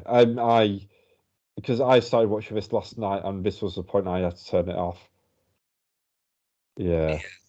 I was done for the night. So to explain the match then, so it's Mike Sanders versus former 2-time karate champion, the Cat. So consequently, the Cat absolutely kicks his ass for 2 rounds. Yes. And then at the end of the second round, Shane Douglas, who bear in mind's just done the job to bloody Tigress, for intents and purposes, comes out because he says like to Kevin Nash, he'll keep an eye on him because Kevin Nash can't be asked to turn for a pay-per-view. Yeah. He in the third round he starts getting more involved in the match. It basically distracting the Cat and all lots of Sanders, or basically gets the upper hand. Douglas KOs the Cat with a chain, and the Cat only survives because the round ends before then. And then after the third round, oh no, sorry, there's a fourth round, I think. No, When, so after the third round, they basically say, right, this is now a fight to the finish, and the yeah, kid just jumps outside, starts having a kerfuffle with Douglas, and the referee starts going 1, 2, 3, 4, 5, 10. counts out the kickboxing match, so just basically negates the point of a kickboxing match, doesn't it? Yeah, Yeah. shite. Yep, 0.25. 0.25. Sanders is the new commissioner. Oh God, yeah, it was for the commissionership as well, wasn't it? Oh, yeah. God, I guess that means for Cat SOL, and you know what that means. No. Oh God, match number 7 now. We've still got 5 matches to roll through on this tour de force of shite. So match on paper, this next match should be really good. So on paper, this should be. They've already had one great hardcore match. Can they pull off a second one? As Mike Awesome faces Vampiro. Well, this match changes when someone nicks a bloke's walking stick. It does, yeah. So this is a pretty famous moment, I think, appearing from like a favourite for like on your Botchamanias and all that lot. Yeah, this match just goes horribly wrong, doesn't it? Because they decide to go out to brawl in the crowd, and as you say, firstly, Awesome picks up a microphone on one side, and that goes down well. So it's like, I know, I'll nick a walking stick from this bloke I've just seen there. And as a result, I don't think it's a bloke walking stick, but I think it's his son or something. Then leaps across and tries to brawl with him. Tries to headbutt Mike Awesome. Tries to headbutt him. Full blown Zidane's him. So then all like Doug and John WCW security come running in to separate, you know, the member of the crowd from Mike Awesome and Vampiro, who are quite clearly shaken about what's happened. And it just derails the whole fucking match. Yeah. One of my notes is that they haven't recovered from the fan incident as everything they attempt goes awry. It does, yeah. And it does really go awry. This is, not to jump ahead, but this is Vampiro's final match in WCW, I believe. It is, yes. Yes, because of the finish, which we'll get to in a minute. Yeah, there's like a bit where Vampiro tries, I think it's a Frankenstein from top rope, and there he breaks Awesome's neck. And then there's a bit where it's like a bloody cannonball bit that it just goes wrong, and they're blowing spot after spot. It's quite unreal about what's happening here. Then Vampiro goes, oh, it's time for the table spot. I shall go retrieve the table. But because he's so flustered, he literally spends about 45 seconds unable to find any table underneath the ring whatsoever. It's an absolute disaster. And someone's like, oh, try the one over there instead. But no, he has to give up on it. So as a result, Michael just goes, fuck it, and power bombs him on the floor. And then suddenly, I don't even know how we got to this. This is really contrived. So then, after this power bomb on the floor, which already looked like it killed Vampiro to begin with, Mike Awesome then decides to go to the top rope, even though Vampiro's not really in place for a splash. So Vampiro can then like climb up, get punched in the stomach, and take a top rope Awesome bomb instead. Right on the back of his head. Yes, which gives him a concussion, which then I believe gives him post-concussion syndrome. And this is the last we see of Vampiro in WCW. He's done after this. And for all intents and purposes, he is done in mainstream American wrestling. Yeah. Till he fights probably Penta. Yeah, of course. When was it Ian? Yeah. Ian won't be returning for another 15 years after this, so...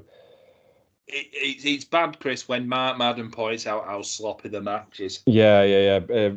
He points out a couple of times, and like even Stevie Ray's going, hang on a minute, he's just done this, you know, why is that not a disqualification? It's just like, well, yeah, it is right.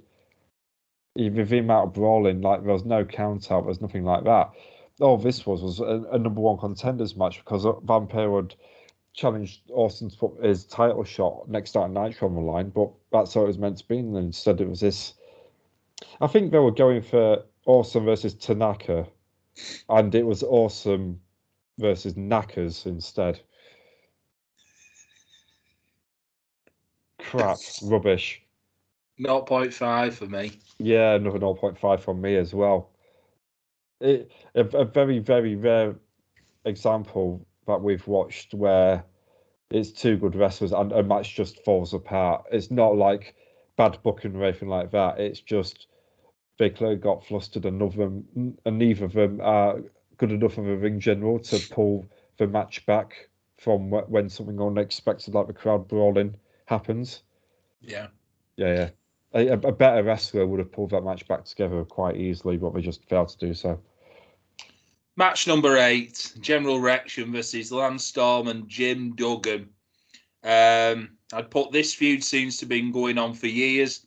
Duggan's growing back his beard. Even he can't be arsed with this feud. Now, he looked good without a clean shaven, did Jim? He looked all right, didn't he? But now even he's thinking already, oh, this is actually ruining my legacy. I better try and jump out this as quick as possible. So it ends with the no laughing matter to Duggan. And Rection becomes US champ, and it ends up getting Major Guns back to the MIA. My last note on this match is a slog. Don't know what you thought, Chris. A mixed bag here. In ring, it wasn't fantastic. I want to say Storm and Rection at least have a decent match coming up at Mayhem. I say decent; it could still be a 2-star match. What they face each? Who is it? Storm and Rection have one more match. Oh, not again! At Mayhem, yeah, it's like a 4-month feud. This. Fuck's sake! In all fairness, though, the crowd seemed into it.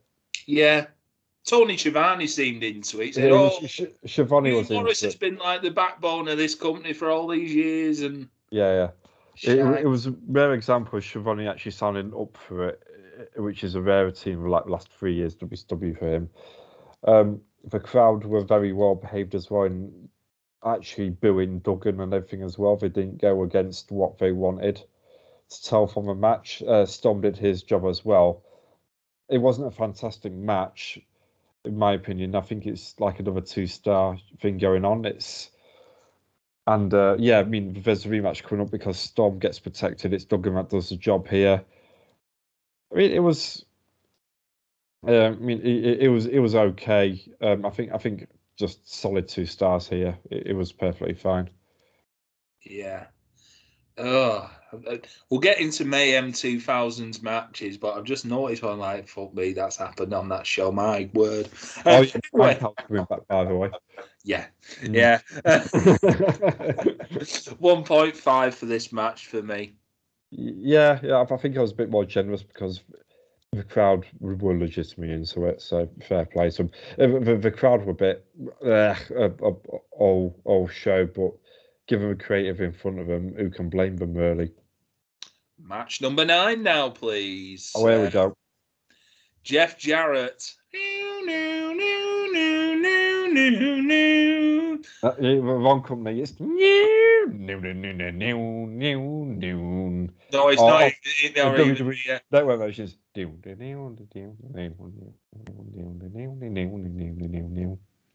Yeah.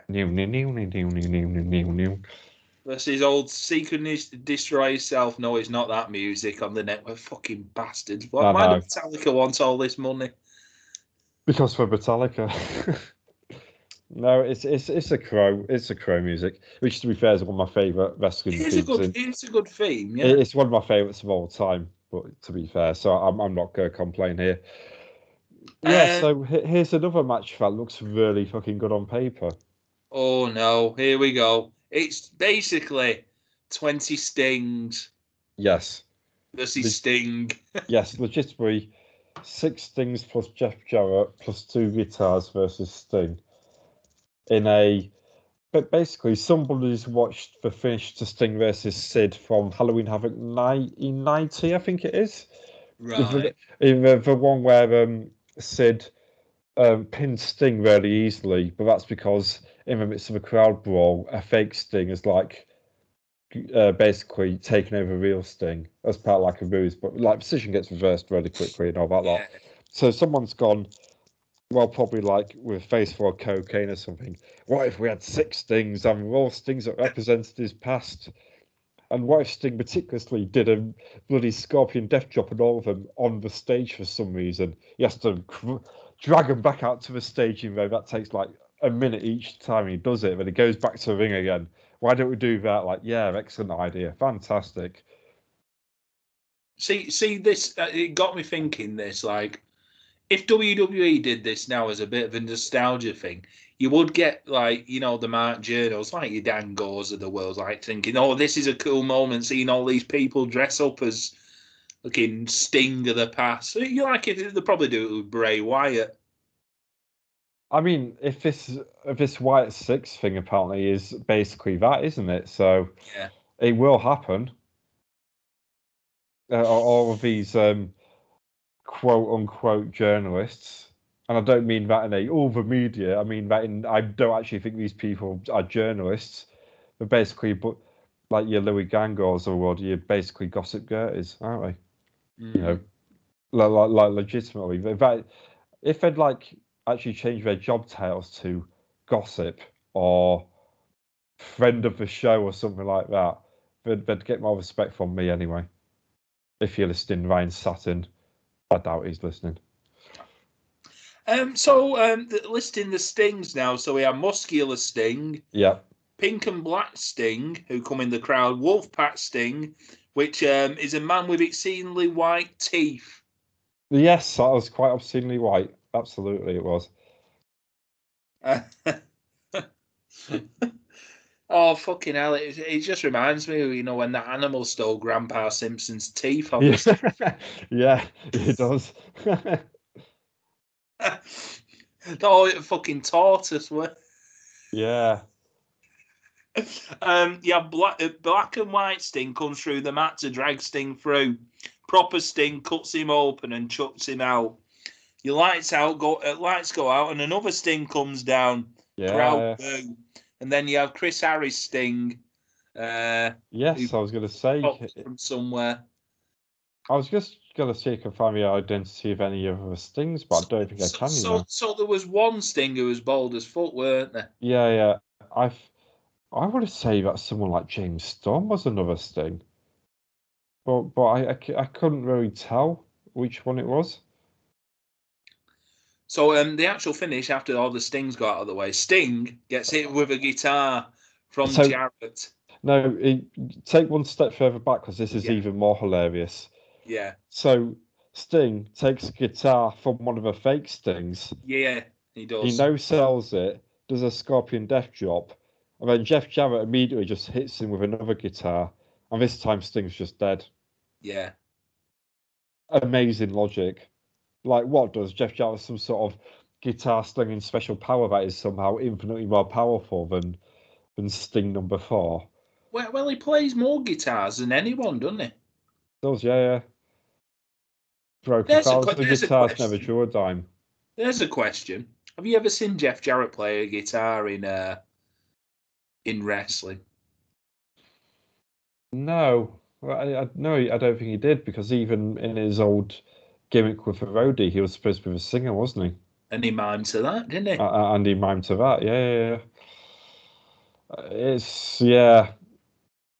It's always weird that he adopted that guitar as well. It literally had nothing else to do with what he did as a character. Probably like because he was all like country music and what have you. Say, oh, that edgy guitar, Jeff. That is your prop. Yeah, pretty much. Make what you can out of that. Mm. But yeah, anyway, it wasn't really designed to be a match, was it? It was basically a glorified skit where Jeff Jarrett has to use all the tricks on the book just to get a win. Another fun fact, by the way, which I only realised while I was watching this tonight. Sting's final ever WCW pay-per-view match. This is. Bloody hell, no more Sting after this. Well, Correct, except yeah. for the final night, isn't it? Yeah, yeah. No, so he gets written out because he always has Christmas off, as I've pointed out before. Ah, he does, yeah. He gets written out by Scott Steiner before Mayhem, and it is back for Final Nitro, mate. Is it? This is actually second to last. I know this is close to his second to last appearance in the whole company. This is so bizarre. So he's WCW's Mr. Christmas. He's off again. Mr. Christmas is fucking off to go deliver presents to sick children. Ho ho bloody ho! Bye Sting. 0.25 again. I went 1. It was weirdly entertaining in some respects, but it just wasn't very good. Certainly not the creative I'd have. I mean, I've got up a remember Scott Keith. Remember him? I've got his report up just to read through, just to remind myself as I'm going along. And even it's a bit of a cliche IWC thing to just say. You just put them out there and say have a good match. But in this instance, just put them out there and let them have a good match. Yeah. People have bought a wrestling pay-per-view at the end of the day. You know, sometimes in wrestling, like a little bit of bollocks gets you excited, but this is like the 8th bit of bollocks in an absolute bollocks pay-per-view. Just have a straight-up wrestling match. Jarrett can win. It's perfectly fine. It was just weird. Really weird. I think this is the longest match on pay-per-view as well. This took 15 minutes to get through all this lot. Match number 10 now. Mm-hmm. Booker T wanted to get his WCW title match done early so Goldberg would have more time. What a prick. Think more of yourself, mate, not Goldberg. Yeah. Goldberg basically screwed you. We didn't. In that cage match. He did, yeah. I mean, we didn't even mention we've got this show long angle to. I mean, and it makes sense actually how they achieve it. Oh wait, what it achieves, I should say. In fact, Goldberg has a head injury because he legitimately, by the way, speared the turnbuckle post on Thunder. He overshot it, so they made it into an angle, and it helps here, even though it's like one of these bullshit things. You're never expecting the medical professors to go, "Oh, sorry, Goldberg, you can't wrestle tonight." Goldberg's going to go, "Oh, okay," and then he just walks away, and that's it. But you need an explanation because it clearly sets up the result here, which it's a DQ finish for this world title match. And to end up if you on a DQ in the manner that it happens here, to end out a pay-per-view. I know WCW's done a load of shite in its time, but this was the right call, swapping the matches around. So yeah, Booker T versus Scott Steiner for the WCW title now. A lot of this was Scott Steiner dominating the match, I did think. But what happens, the pipe gets involved, ends up smashing Booker with it, then decides to batter all the referees. So you have, Mickey J with the original one, he beats him up. Then Scott Armstrong comes down, he beats him up with a judo throw. Oh, and he puts Charles Robinson in a tree of woe for some reason. That was funny. Yeah. For no particular reason. And then it's Slick Johnson. Johnson comes in to ring the bell for the DQ before he gets blasted as well. I mean, thinking about the wacky internal logic of WCW, I mean, the lead pipe to the knee wasn't a DQ. But also, I do remember earlier in the year, they did basically establish the only way to get DQ'd in WCW, even though they've ignored this time and time again since then, is to basically batter the referees. And relax the rules, a bit like what ICW at the time, weren't it? Yeah.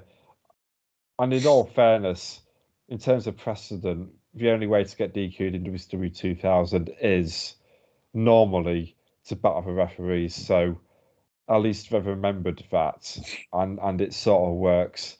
And it also works well in putting over Scott Steiner as this absolute unhinged maniac, which FYI is like one of my favourite ever wrestling characters. So I really like this one from Scott Steiner. Yeah. It finally sells him as like this big scary man that he is, and so I think the booking here is quite. It's bullshit. Don't get me wrong, but it's effective, and considering what it leads to at Mayhem, I think that this is done really well. I think the actual promo for Mayhem is all about Scott Steiner. He's unhinged, he's uncaged, and The poster's literally him in a straitjacket, escaping from it, because no one can keep those bloody largest arms in the world in a straitjacket, can they?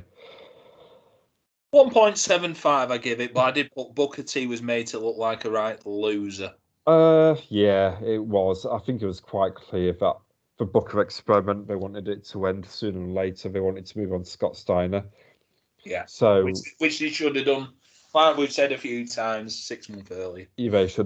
Steiner should have been champion well before when it happens. I mean, Booker basically spent the same time of being booked like an idiot, and lo and behold, is booked like an idiot again slightly. Yeah, it wasn't a fantastic match. Again, another one on paper. You have this match about 3 or 4 years ago, like WCW 1996. It's easily a 3-star, 3.5-star match, but given the booking and all that lot, seemingly a slight lack of motivation here from the guys as well. 1.5, I reckon, for this. Yeah. Match number 11 now. 5 minutes to go in the pay-per-view. It's time for your main event. There's a Chronic in a handicap match. Face the one and only Bill Goldberg. Will Goldberg turn up? Knock, knock, knock. Here comes Big Bill. Yeah. I'd have found it amazing, just like, oh no, Goldberg didn't pass the medical. All right, bye. I wouldn't have put it past WCW. Well, no, absolutely not. So basically, the story of this match is Goldberg killing Chronic as he spears Brian Clark through a table. 1, 2, 3 in 3 minutes. Goldberg spear jackhammers Adams. 1, 2, 3. Show ends. That is the match. In all fairness, I didn't even watch this match this time because I remember it well. It's like a 3-minute match, standard Goldberg match, which it should be in some respects, but main event of one of your biggest pay-per-views of the year. All right. Yeah. I mean, we've had to have something in there to send the fans home happy, but yeah, it's a bit cheap way of doing it. Is it? To be honest, I give it 2 stars because it did its job. Going by memory, I give it 2 stars as well because I always liked the Goldberg squash. It was only up until WWE's booking quite recently, Goldberg made that whole format jump the shark. But I always love those quick squash matches by Goldberg. You know, it's very hard to hate a Goldberg match unless it goes over 5 minutes, and so no complaints on me. Well, that's the end of Halloween Havoc. I think overall thoughts, a slog. Yeah. I mean, I have slightly fond memories of this one because of all the research I had to do for that diary that I wrote back in the day. But just watching it, it's one of the worst pay-per-views of 2000. Yeah. It's probably the bottom 5, and considering the quality of that list, it is it's quite a shite to be bottom 5. But yeah, basically after that first match, the show died a death for me. It just showed where WCW was at as a roster as well. That roster's just become so thin, and the top guys are just. It's a newer set of players compared to like even a year ago in WCW, but they've run out of matches. They've run out of matches because basically Goldberg, Sting, Jeff Jarrett, Booker T are fucking about with each other every single week on Nitro. So already, despite the fact you're only about 3 months into Booker's run at the top, Jarrett's about a year in, Steiner's literally just beginning. You're already bored of these people because they're everywhere on the Nitros. They don't do anything. They're not no one's especially enamored with like the activities that they get up to on these Nitros and Thunders. And so when you get to pay-per-view, it's just like, yeah, we're just going to do this again, are we? Yeah. For me, I think it nearly topped New Blood Rising as the worst. But yeah. No, to be fair, It's not an opinion I have, but I can absolutely see why. Yeah. Especially that middle bit with the DNA match, bloody Tori Wilson knew that franchise. And Ernest Miller and Sanders. Match. Also, Vampiro's match absolutely just falling apart. Jeff Jarrett Sting. Again, I find it's perversely entertaining in some respects, that one. But yeah. Just that whole middle bit just was so shite. What did we average it? Half a star, if that, over 5-6 matches. A lot of it, yeah. Yeah. Awful. WCW Mayhem 2000. This is what you've got to look forward to, Chris and myself. So, going off the grapple ratings, like we did last time. Oh, yeah. It should be interesting. First match, Mike Sanders versus Kiwi is 2.21. Oh, God, he's Cruiserweight champion at that point as well. Good grief. 3 count versus the Young Dragons. Remember that? It was like, we need a good match on this pay-per-view. Yeah, Bring up the lads. 3.58. Oh, that should be interesting. See if that holds up. Triple threat match now for the hardcore title. Reno, Big Vito, and Crowbar, the champion. Oh, right. 1.61. Yeah. I think you've missed out a match, haven't you? Next up, Jimmy Hart. Oh, no, there it is, yeah. Versus Mancow. Mancow! Apparently. A rematch from Spring Stampede 2000, the classic. 0.28. Fucking hell. I think everyone has literally given this 0.5, 0.25, 0.25, 0.25, 0.25, 0.25, 0.25, 0.25, 0.25. Yeah, Someone let's give this half a star. For my sins, I don't really use the grapple app. I mean, I signed up and everything to it. I might just go on there and give it 5 stars just to fuck with the system. Sorry, Gareth. Here we go. Alex Wright and Chronic. Yeah. Versus Rey Mysterio and Billy Kidman. You mean Chronic, who just headlined Halloween Havoc 2000 and now in a weird 3-on-2 match? And I've just seen the result of that as well, losing as a 3 against the 2 in a handicap match. Yep, sure. Yeah, why not? 2.14 for that. Cat versus Shane Douglas, 1.75. Oh, that sounds like fun. Ugh.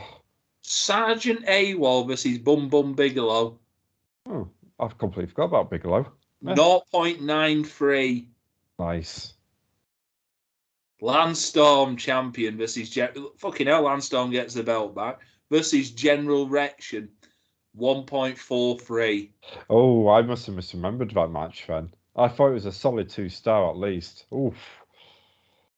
Fucking hell, there's 12 matches on this card. Jesus Christ. Okay. Baggers versus Jazzers. 2.8. Why is that? A creative has nothing for you on a pole match. Yeah. Chuck Palumbo and Sean Stasiak, the champions, versus the Insiders, Diamond Dallas Page and Kevin Nash. Oh, yeah, DDP returns this month. Yeah, it's just to add a bit of spice to the main event scene. Okay. That's what I got, 2.25. Next up, Goldberg Luger, 1.28. Yeah, again, the start of another 3-month feud here. Goldberg and Luger interacting with each other. And, Goldberg's final ever feud, actually. Your main event is Booker T champion versus Scott Steiner, nearly 3 stars. In a straight jacket caged heat match. So what you got to do, straight jacket your man to the cage? I assume so. It's not even like we can say Vince Russo's jacking off to this because he's gone now. Who else gets horny about this sort of thing? Mark Madden. I'm seeing if there's... Oh, yeah, Goldberg Luger at Starrcade, I see. Sid's back at Starrcade too. Yeah. Sid returns. Only for a brief while. Then he breaks his leg. The end. Breaks his leg, yeah. Bloody hell, Terry Funk's back at Starrcade. Oh, God, I forgot all about him. Good grief. Good grief. So, yeah, there you go. That's what's coming up for us too. Will we survive? I'm sure we will. We've got to end it now, haven't we? Yeah. No, we've got to at least get to the end of this one. Where we're going next, who knows? Who knows? You decide. We're not letting Twitter decide again, are we? We probably are, yeah. Oh, for fuck's sake. Thank you for the support, Twitter. Follow us at GCP Podcast 1. You lovely, lovely people. Chris, what have you got to plug, mate? Well, I've got to plug my podcast as normal, Cinemortuary. Going along steady as always. Episode 122 just came out, covering 1987's House 2, the second story. And I believe our next episode after that is going to be Bram Stoker's Dracula, coming out in a couple of weeks' time. So we've got that as well. And then obviously you can follow me at Frilson.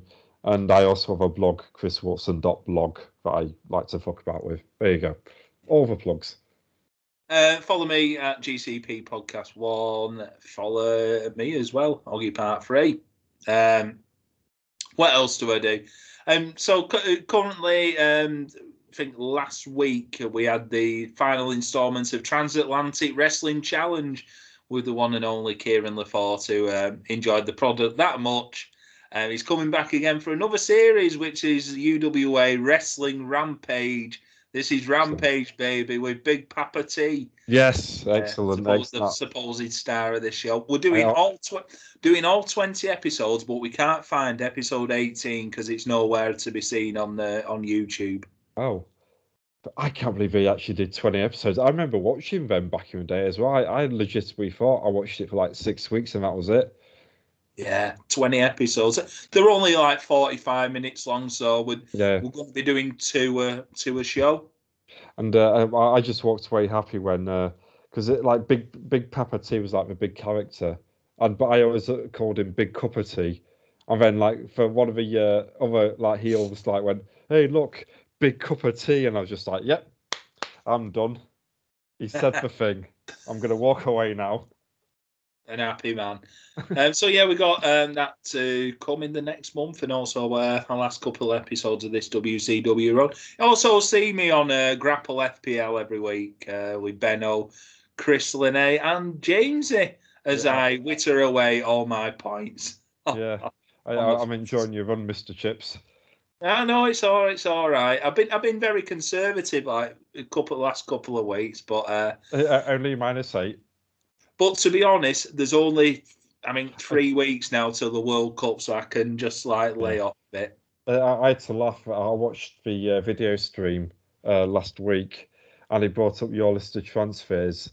And it looked like, when Chris Jericho read out his list of 1,001 holds. Yeah. Your transfer list like that. Linney said to me at the weekend, by the end of it, you will have used nearly every fucker in the game. Yeah, but I think you should go for a record. Never mind these people that basically create a team and do like stunt triple captains, just try and get for like the highest score for the week. I think you should just try and complete the set, go through all like 4,000 players or however many there are. Yeah. Complete the set.